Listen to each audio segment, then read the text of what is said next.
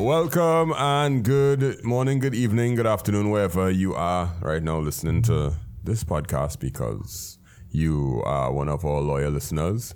It is the Trini Techcast and it is the 28th of May 2023, 7:01 p.m. our time. It's a Sunday evening. That's when we record.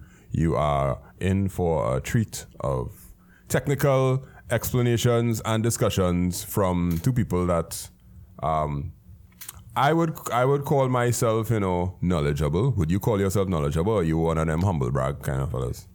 I probably a humble person. I probably would say I do research and I try to use some critical thinking to make informed decisions or give advice, based on my experience. I would call you knowledgeable, that's all. Because critical thinking skills with respect to technology is something that we all need, especially with this AI revolution thing going on right now. But I find too much people are a bit misinformed about AI.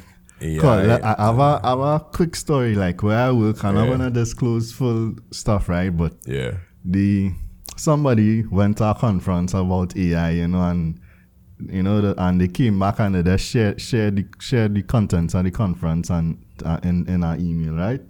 Yeah. And someone took it and went all the way in with it, like do proposals, send it up all the way to the highest, however, right? And the premise of it was that they're going to use this AI tool to replace what a human actually going to do, right? Yeah. So they actually took it all the way up. It get approval.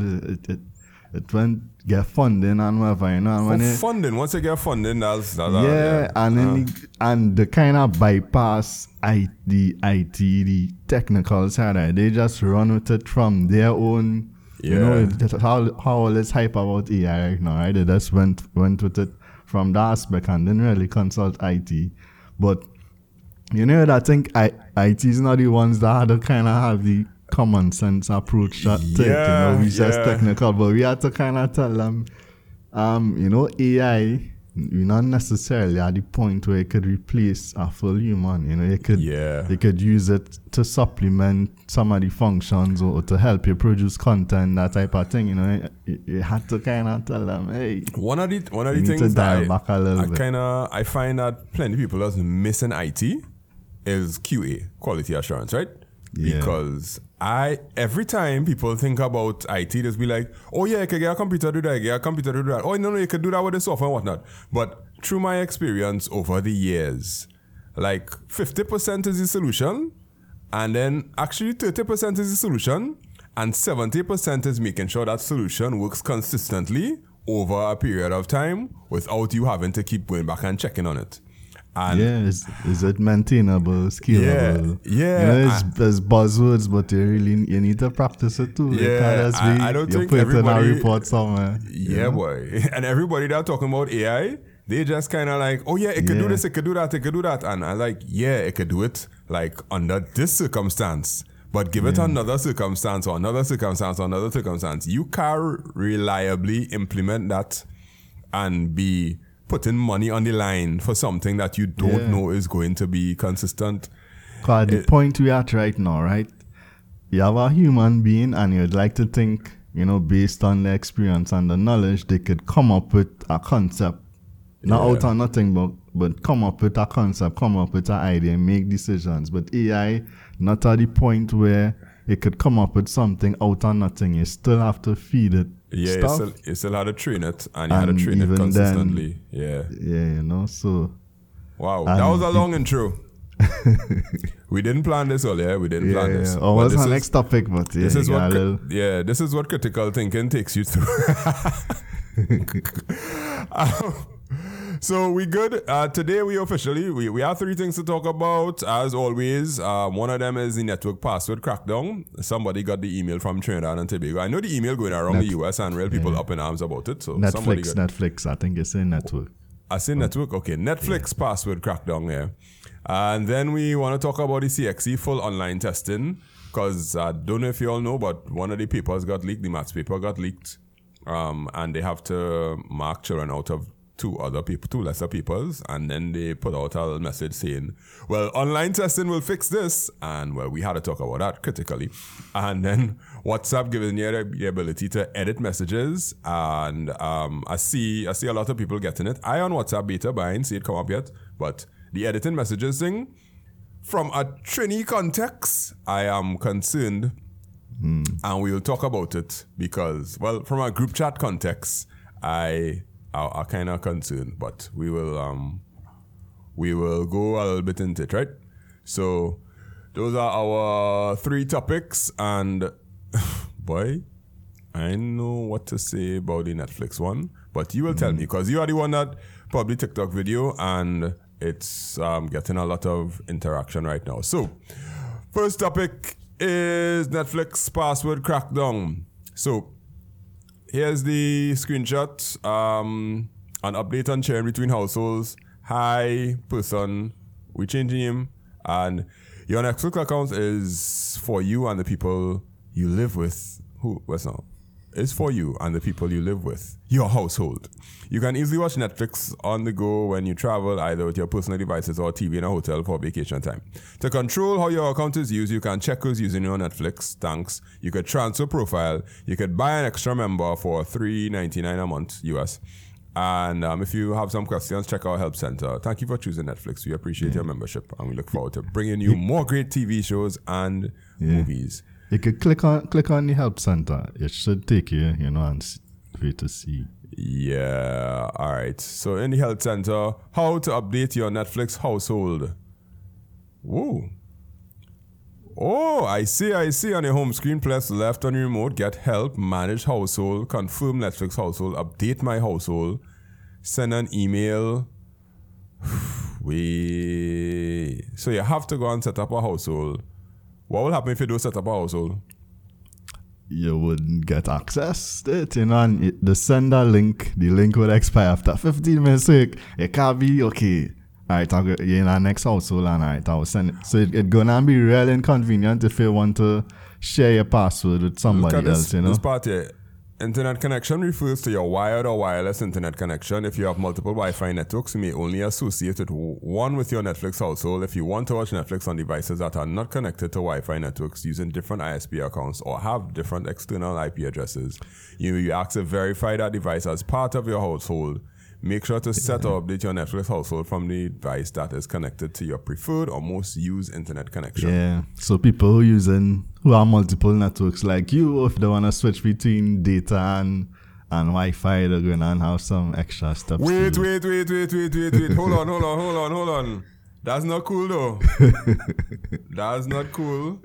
So it's associated with our Wi-Fi network. And that's what I say, your network. Yeah, your network. So if you have a blue network or the red network or the green network in your house, I know it have people who have that type of use case. Use not use one person, but I know a couple other people.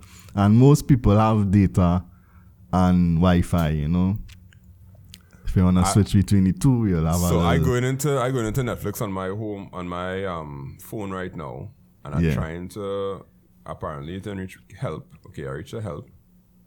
It says no help center, no find help online. No, it has nothing that's saying manage Netflix household. Okay. But this one's saying on the Netflix app on your TV, press left. So on your TV is where you actually register your device for your household, not on your phone. All right. That makes a little more sense. Yeah, and they have a next step. I think, like if you don't have a TV or whatever, they have some kind of step where you could go through and set Netflix household without a TV. Yeah, they have a link to it. If you don't watch Netflix on a TV or don't have one, you don't need to set a Netflix household for your account. Watch, look at you. They basically said if you don't watch Netflix on a TV or don't have one, you don't need to set a Netflix household for your account. It's an interesting point there, how Netflix detects your devices within our Netflix household. The one above that. Yeah. Okay. Yeah. We use information such as IP addresses, device IDs, and account activity to determine whether the device signed into your account as part of your Netflix household. We do not collect GPS data or try to determine the precise physical location of our devices. Well, the IP address will give you a kind of idea, but the device ID, that's what I thought that they would have pushed for most, because every device will have a device ID, at least a MAC address, and you could use that to determine if you are watching from that device. However, well, I mean, they're doing that and they're using IP to make sure you're in the same location too. Yeah. So, and I guess the activity to know. So, in theory, technically, right, you register your household, it will check the device ID, it will check the IP address, and it'll check your Wi-Fi thing. So that's 3 points of cohesion you need to have, right? All three of them had to be the same.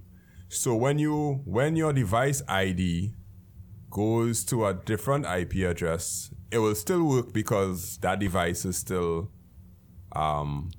it should, in theory, it should work still. And I suspect they might do the whole verification thing, send an email to your verification to email or text or whatever. Hear me out. Yeah. If I take my father TV that is at his home, bring it up by me, connect it to my Wi-Fi, and set it up as part of my household, then I take the TV and carry it back home by him. Will it see the device ID as, okay, that device ID is that it's just connecting from a different IP address for some reason? I suspect that would work for mobile devices. I doubt it would work for TV. So they'll probably be like, okay, they'll be like, they'll be like, this is a TV. This is clearly moved from one house to another, and somebody they'll probably sharing. treat it as a new household. I think. Okay, are you seeing any way to game the system?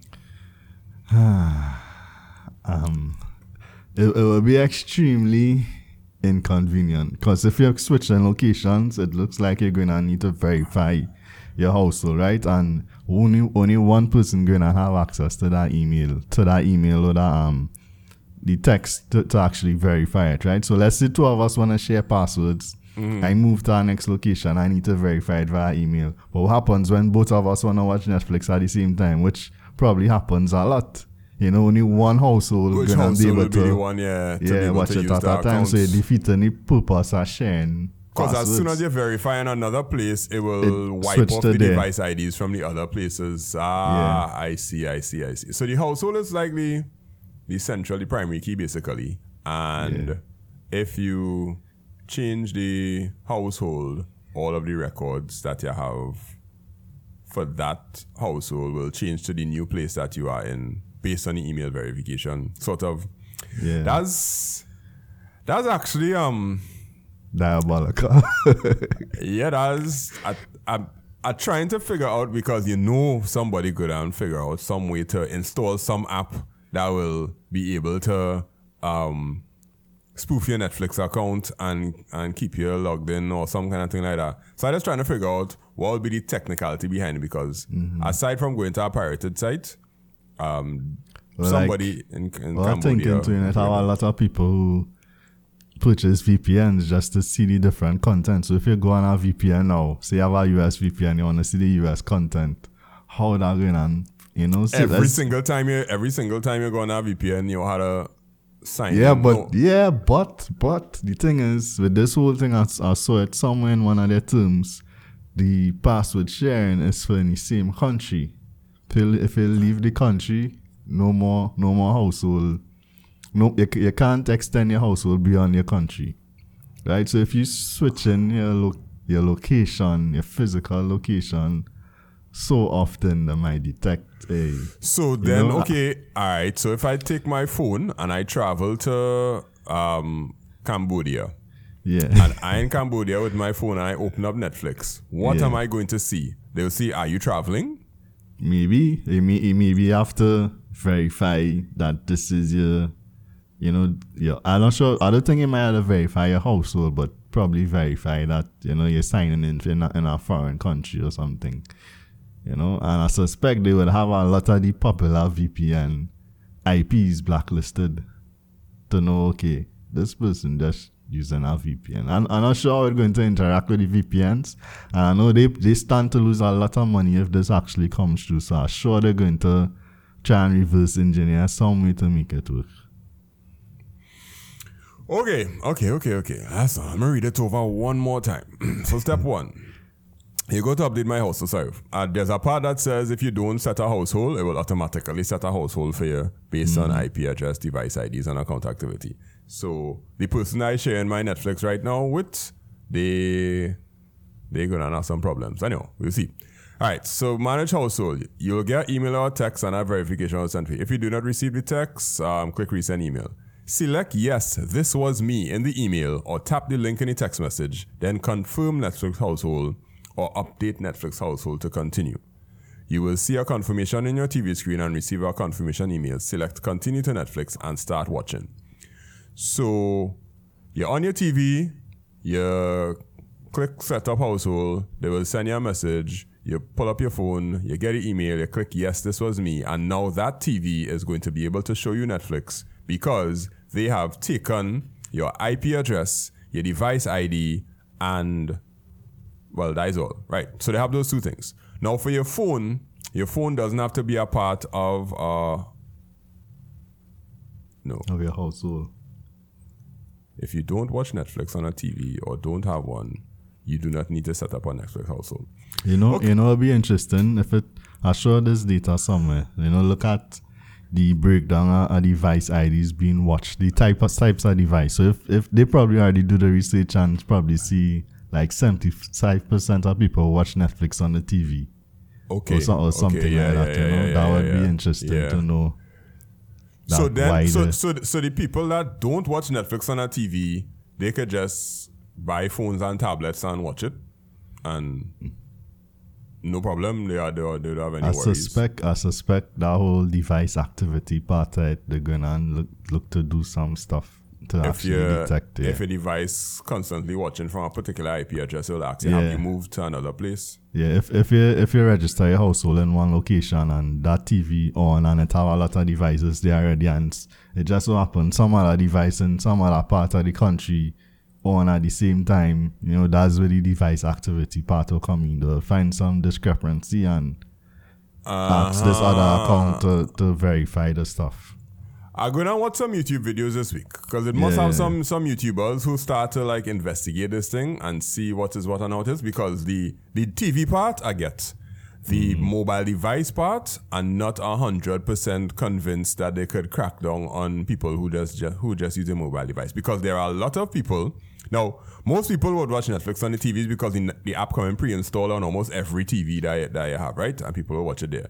But there is a subset of millennials, Gen Xers, whatever, Gen Z, Gen whatever, Gen AZ, I don't know what to call it again, that just watch on their phone alone, because my children... Are these people watching Netflix?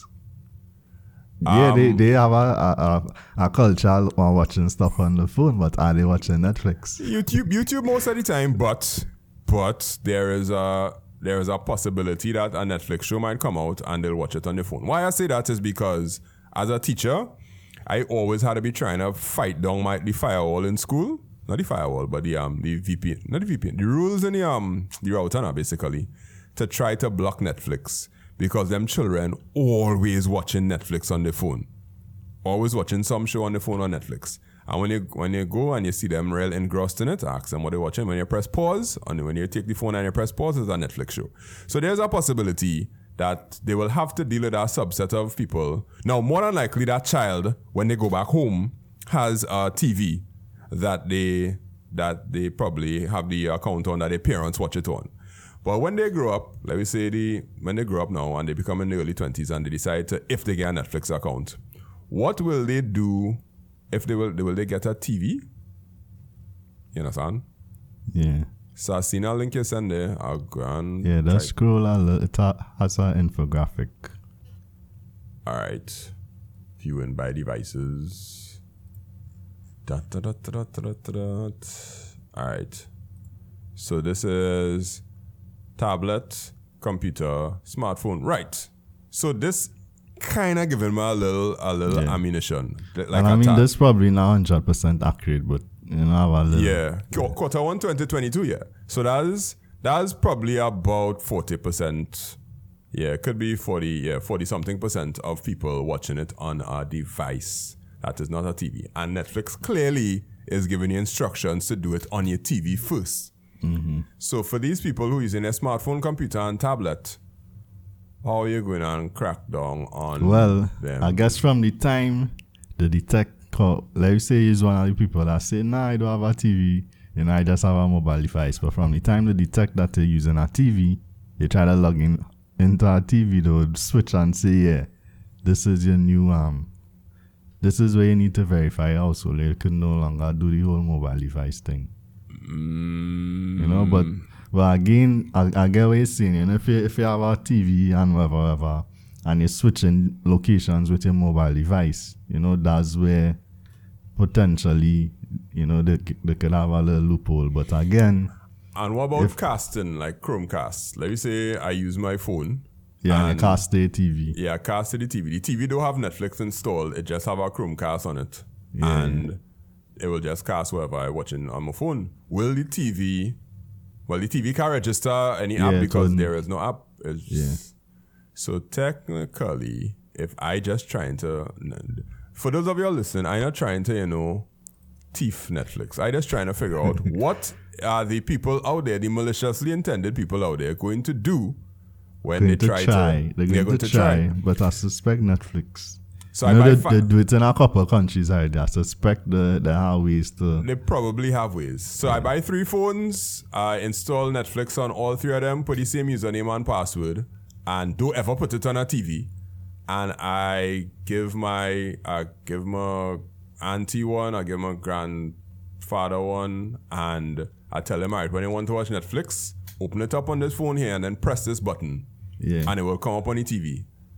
So I mean, again, they're going on look at the device activity. If they see these devices consistently logging in from 3 different IPs, 3 different devices, they're going on suspect some type of one is work, one is home, and one is by my boyfriend. Yeah, but like trying to watch at the same time. That is where you might get catch once you're trying to watch at the same time, 2 different locations, maybe on mobile devices.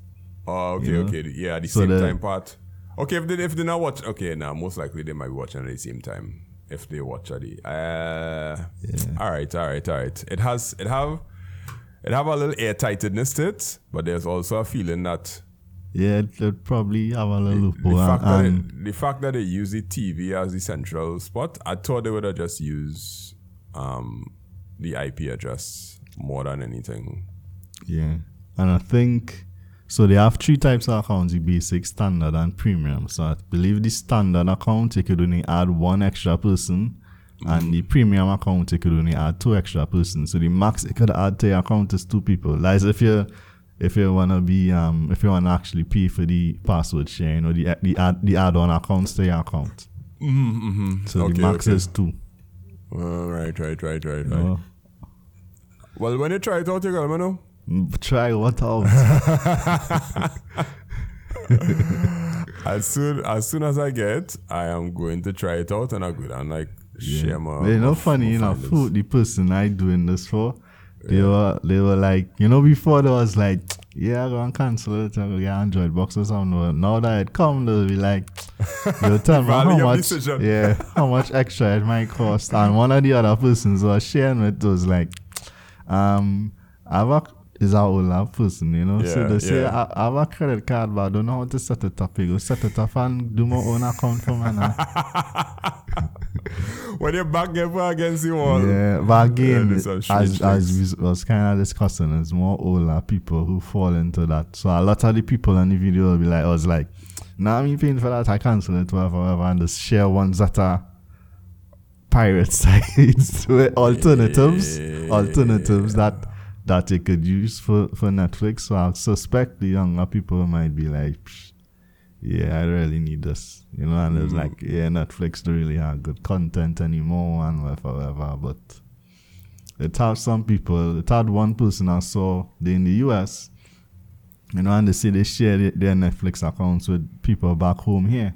You know, and I was like, you know, they don't mind paying it, you know, for the family and whatever, you know. But I had to point out to them that Netflix was like, you know, you can't do this sharing in our next country, you know. So it might be that they set it up in Trinidad for them to use here locally or whatever, you know. So. All right, it will be interesting. Because that last part I just said there, I feel plenty Trinis who are real gun talk. Going to end up boiling down and saying. Yeah, I suspect like some of the older people who really, you know, they didn't really have all the time to go through to find torrents. Yeah. That's what pirate sites have a lot of pop-ups. Exactly. That is something that has always realized people bunks up. They don't have time. Like, they're like, for you to go and set up a Plex, because people just be like, oh yeah, Plex, or this or that. For you to have time to go and set up a Plex server, organize your torrents and all that kind of drama, and make sure the computer, the Plex server up and it working properly and all them kind of things and all that. There are some people who could talk that talk, but walking that walk difficult. Yeah, honestly, it's like, yeah, that's fair. Extra 5 years, someone does be like, yeah, $30. I could live with that. You know, some Chinese too, you know, how much time prices those raise on food and whatever. They'll complain doubles. They'll complain for 2 weeks. Next week, you'll see the line long again. Yeah. I agree. Yeah. I mean, it had some people who say they want to explore like Disney Plus or HBO and whatever. Hey, I saw an article about that in Wired this week about Disney Plus and HBO Max. They're in real debt right now, you know. Yeah, they're in real debt in terms of their subscriber count max out because COVID pushed it real high and subscriber count and the cost of production not matching the amount of subscribers and thing, and they're reaching a reckoning point where they have to either raise the price or they have to scale back on production, go quality for quantity now. I can't remember the article, but it was on Wired. And Wired had a paywall, so I couldn't read through it. But again, I didn't get time to search for it because these days are real exam mode, right? But yeah, they're gonna have that problem too. And I know anybody who have Disney Plus or HBO Max? I had Disney Plus earlier this year, but I canceled it. Yeah, I most of the people who had Disney Plus that I know, they canceled it because they wasn't getting enough content to justify watching it, and all the Marvel movies just wasn't, it wasn't good enough for you to stay now. Yeah, for me it was just I didn't used to watch it. I don't really watch TV. I had it there probably for my daughter, but she's not interested in TV, so it's like, I don't know, it don't make sense paying this bill. And I mean, Disney Plus is not monthly like Netflix. You had to pay for the full year up front. At least that's how I remember it. So it's like, pay for a full year again and I don't really use it. All right. I'm really interested in getting email and I'm really interested in setting up because I want to do a video of setting it up to kind of show what actually takes place when this thing happens. Yeah, well, that'll be a video I wouldn't be doing, so. Well, yeah. I always like to do the technical things to and be there. Something I do technical. I think I'm this close to trying to get Starlink. I'm very close to okay. To going on the pre-registration list and actually following through with it because something about Starlink, it just biting me now. It's starting to intrigue me a little more of how it works. And you know why? Because I watch Jamaica TikTok. I watch all the people that have Starlink in Jamaica. Okay. And they in their glee, boy. Like they're really rating up the service they have it for about 3 months in Jamaica. And I seen screenshots of the app and all kind of thing on how much downtime you actually have, your average speed that you're getting across the time and the consistency and all that stuff. Like if you compare it to our local provider, compared to what you're seeing in Jamaica, how would you say? In Jamaica, based on the videos I watch, everybody getting between 100 to 300 megabits, right? And the amount in Jamaica, when you convert it, it's coming up to $369 a month TT. Okay. Yeah, $369 a month, and it goes down it has gone down for 0.02 seconds. No, 2 seconds for the past 3 months, according to their app. And the one person did a video where they was literally surrounded by bush. But they have this kind of thing on the app where it will show you the amount of skylight that you're actually seeing. So when you place the satellite, it will tell you, well, you have enough skylight here for us to have like 17 different points of connection to different satellites. So it's kind of telling you your reliability is high because you have a lot of sky available or something like that. And what impressed me the most is the consistency, like it not going down. It's not going down. The only thing I didn't see anybody talk about is hardware failure. Because I have a little fear that if the hardware for your Starlink go down, you'll be under stress because you gotta order a new satellite or order this or that kind of thing. Necessarily have any Starlink technicians. Yeah, you don't have a technician coming to fix your satellite. They had to do that, and that's one of the differences with even though Flow, Digicel or Amplia or whatnot will have to send a technician, and the technician might come in a week or whatnot. But the thing is, you might have some recourse now. You might have something, but I'm not too sure because managing your own hardware is almost like managing your own server. If your server go down, you had to sort it out. But for a person like me, I think I would have fun being like, oh, my satellite not working. Let me see if I could, tweak this or turn that or some kind of thing, or go online and find some fix fit where you had a piece of foil or some kind of thing like that. Yeah, That'll be our next network card to register your devices too. Your Netflix device.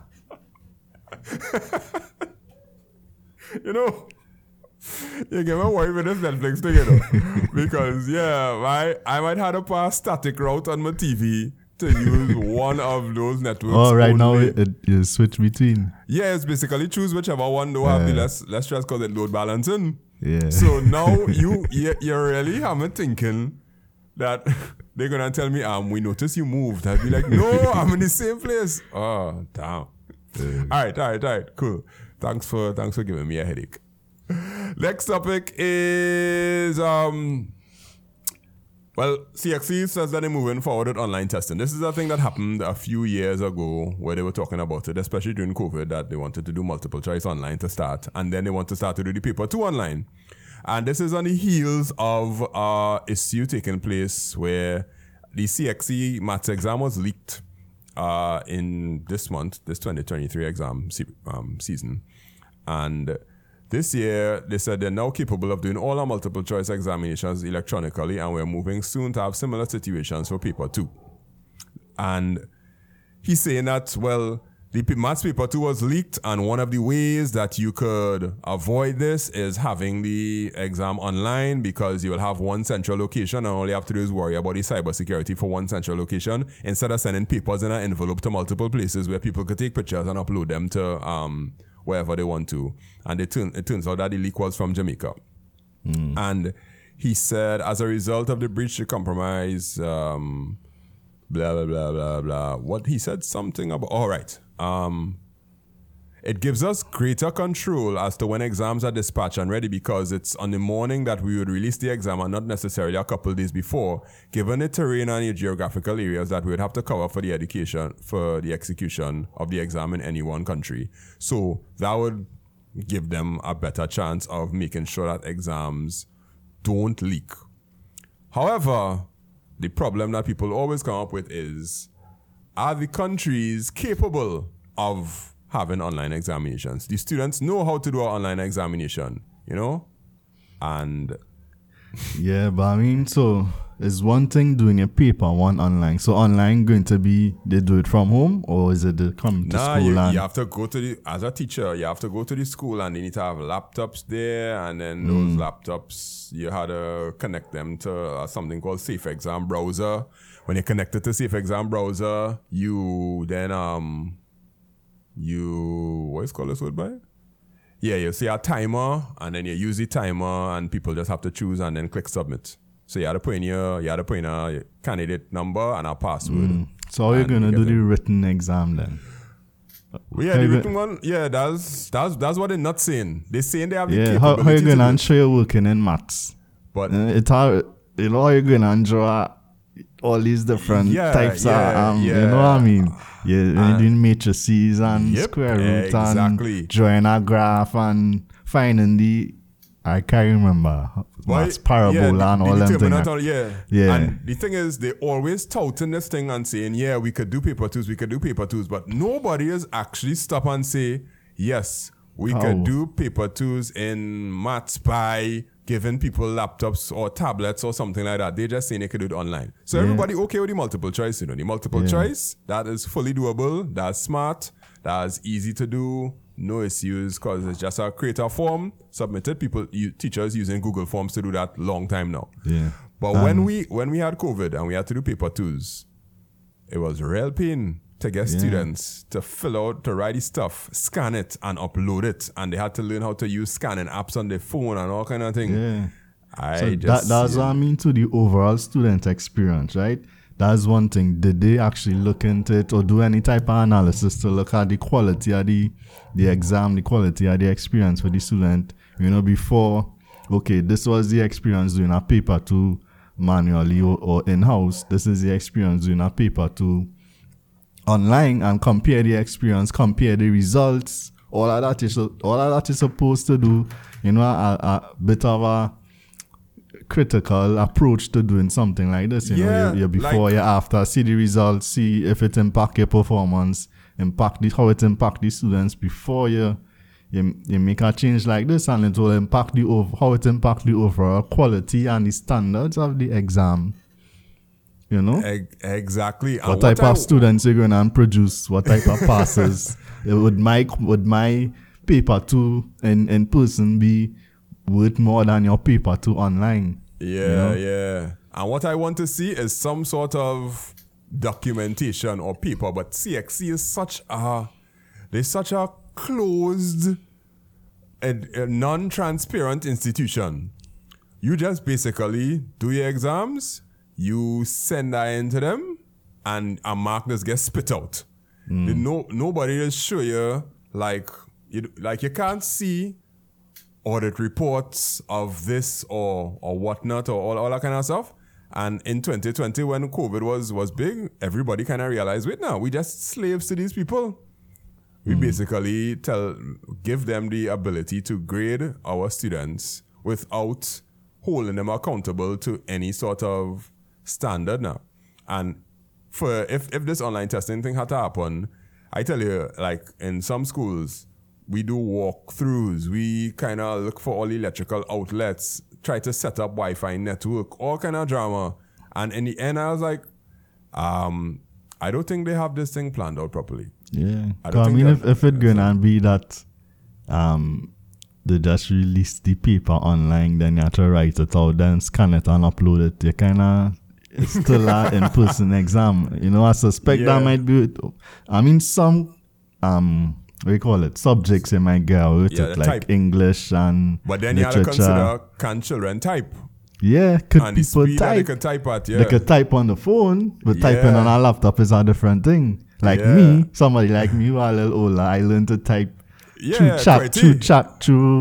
learned to type through chatting on MSN Messenger. That's how I learned to type. If it wasn't for that, I would not be able to type because we didn't have phones to chat. Exactly, so that was my format typing on. That's how I learned to type fast. Typing like 3 different people at the same time and again.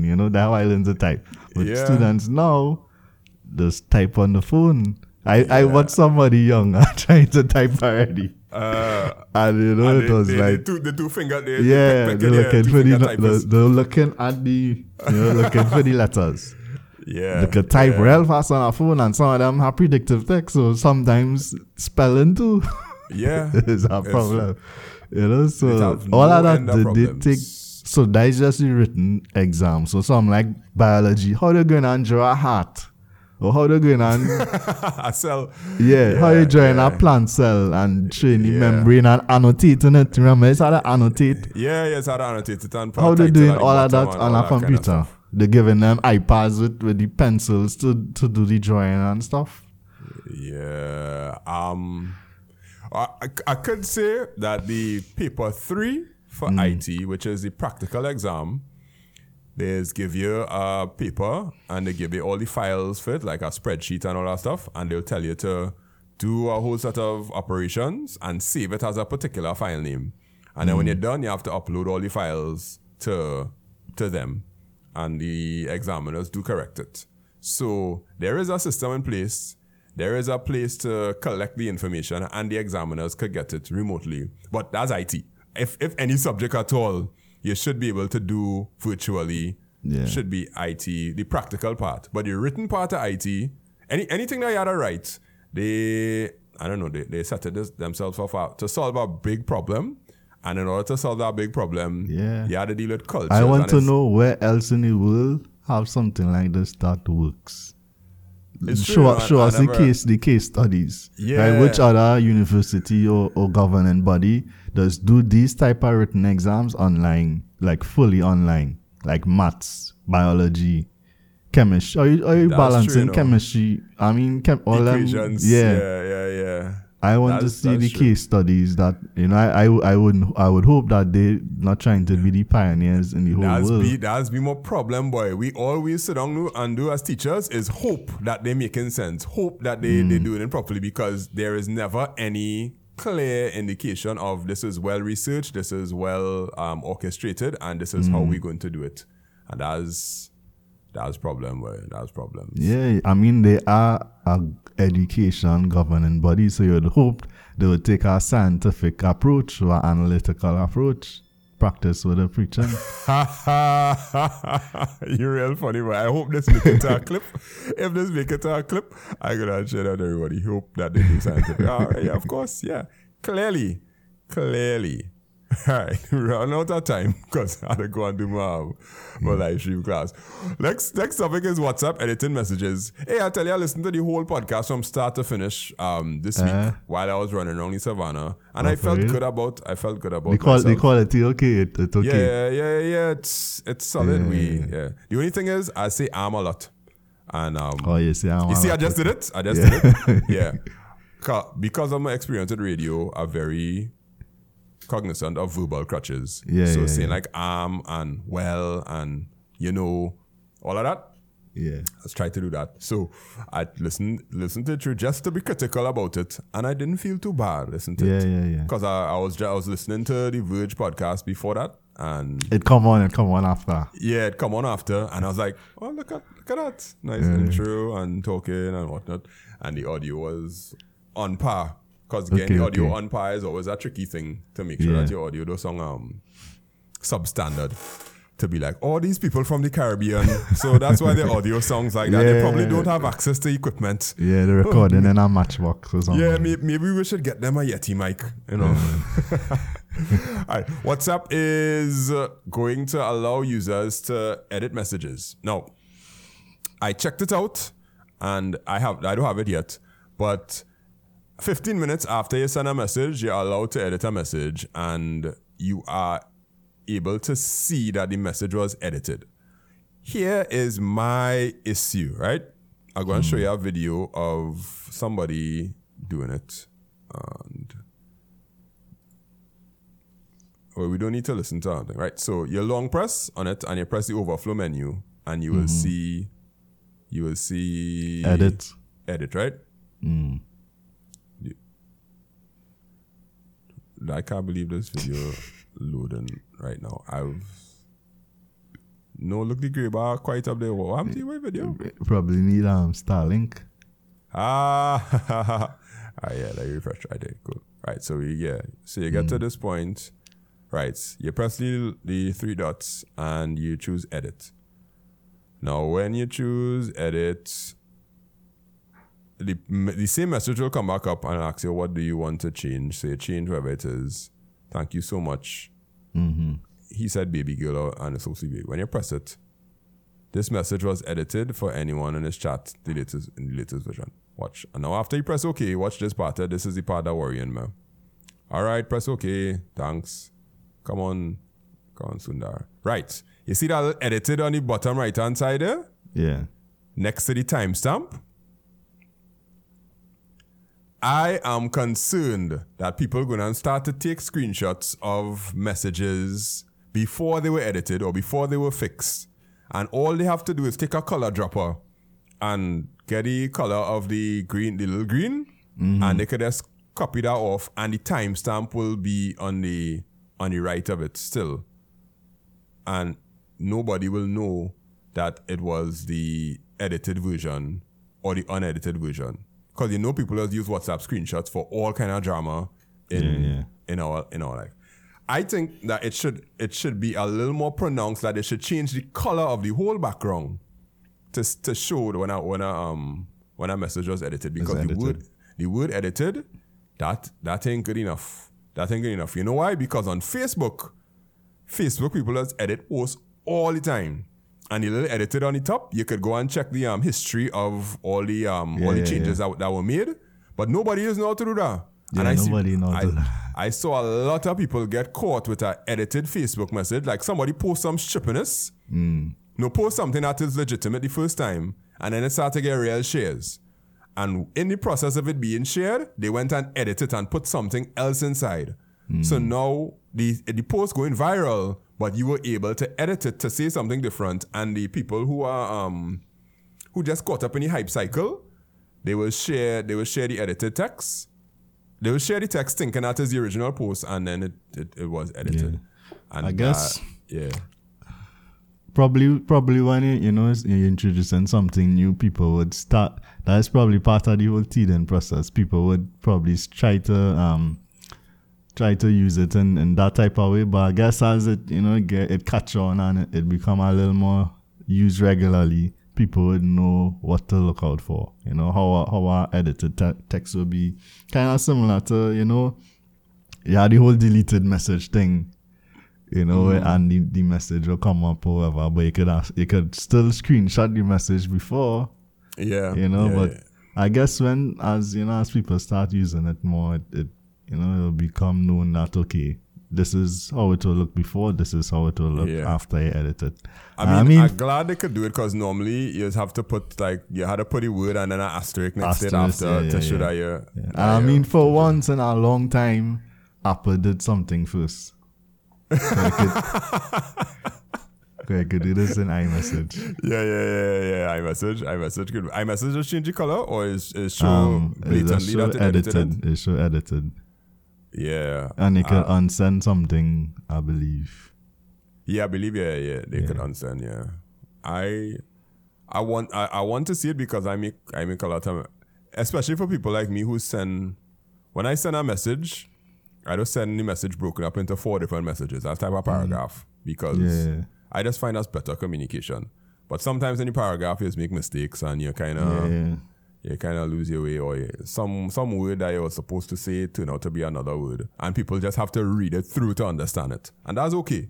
But the editing part, within 15 minutes, that's a good thing. I kind of accustomed, because I use Skype a lot for work, and Skype, you type something long, and then you read it over, I could edit it one time, so... Okay. And I'm not so the people I communicate, well, I could get where you say, in terms of our culture and people who in that whole bacchanal type culture thing. But for me, the people I communicate with on WhatsApp, I edit something. It's no drama. It's not a big deal. So it won't impact me personally that much, but I get where you say, especially this past week, I had a lot of WhatsApp bacchanal in China. Yeah, and that WhatsApp messages or conversations are admissible in court now, right? So, people be submitting screenshots for WhatsApp in court. So that's our next layer of it, It could be that you could say, somebody could have the original thing, and then somebody could say, no, there's no I'm meant to say, there's the edited version. This is really what. Yeah. It could get. So I guess in that case, the judge or whoever might say, but it might be similar to if you say something. What about when you export a WhatsApp chat? Will the text, because you can export it to a text file, will the text file have the history? Yeah, some sort of edit history, like tabbed or some kind of thing inside it. I guess they probably would do that. I mean, that's a rudimentary thing. But, maybe, yeah. But the fact that WhatsApp messages are used to validate and verify things these days, and a lot of businesses use WhatsApp messages, you could make a business look bad by editing their messages or editing a message that you send to them.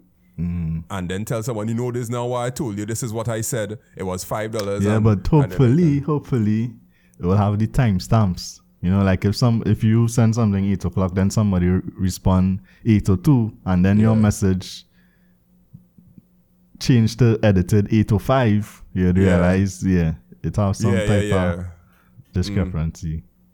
Okay, yeah. Because as a business owner, I see people on WhatsApp do some real shaky things and then say that they said something and that's not what they mean and all kind of thing. And I like, no. Like, you were the aggressor. We really wasn't trying to fight you. We're just being professional. And the moment that you're unprofessional, screenshot. Yeah. And that screenshot could be the result of a message that they edit to make it look like they weren't provoking you or some kind of thing like that. And that's not cool. That's not cool. But I just wanted to throw that one in because Trinidad and Bacchanal, we hand in hand. Hand in hand, yeah. All right, y'all. So that's it for the show. Just to recap, Netflix password crackdown. We spoke about that for a good bit because there are many implications, and I was personally just trying to find a lot of holes. CXC full online testing, there are a lot of implications there, and people really think through it. And WhatsApp editing messages, it's coming, and we will see the Bacchanalists going crazy with it. My name is Mr. Charles from Make It Simple TT. You can find me anywhere you see the word at Make It Simple TT, anywhere on the internet. And his name is Mr. Redbit Tech. You can find me at redbit_tech in most social media platforms.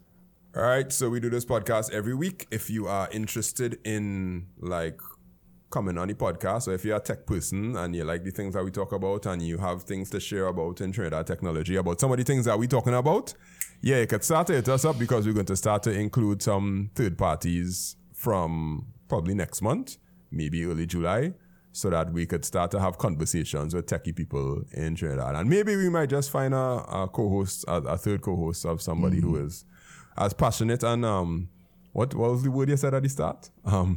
Critical thinking. And has critical thinking.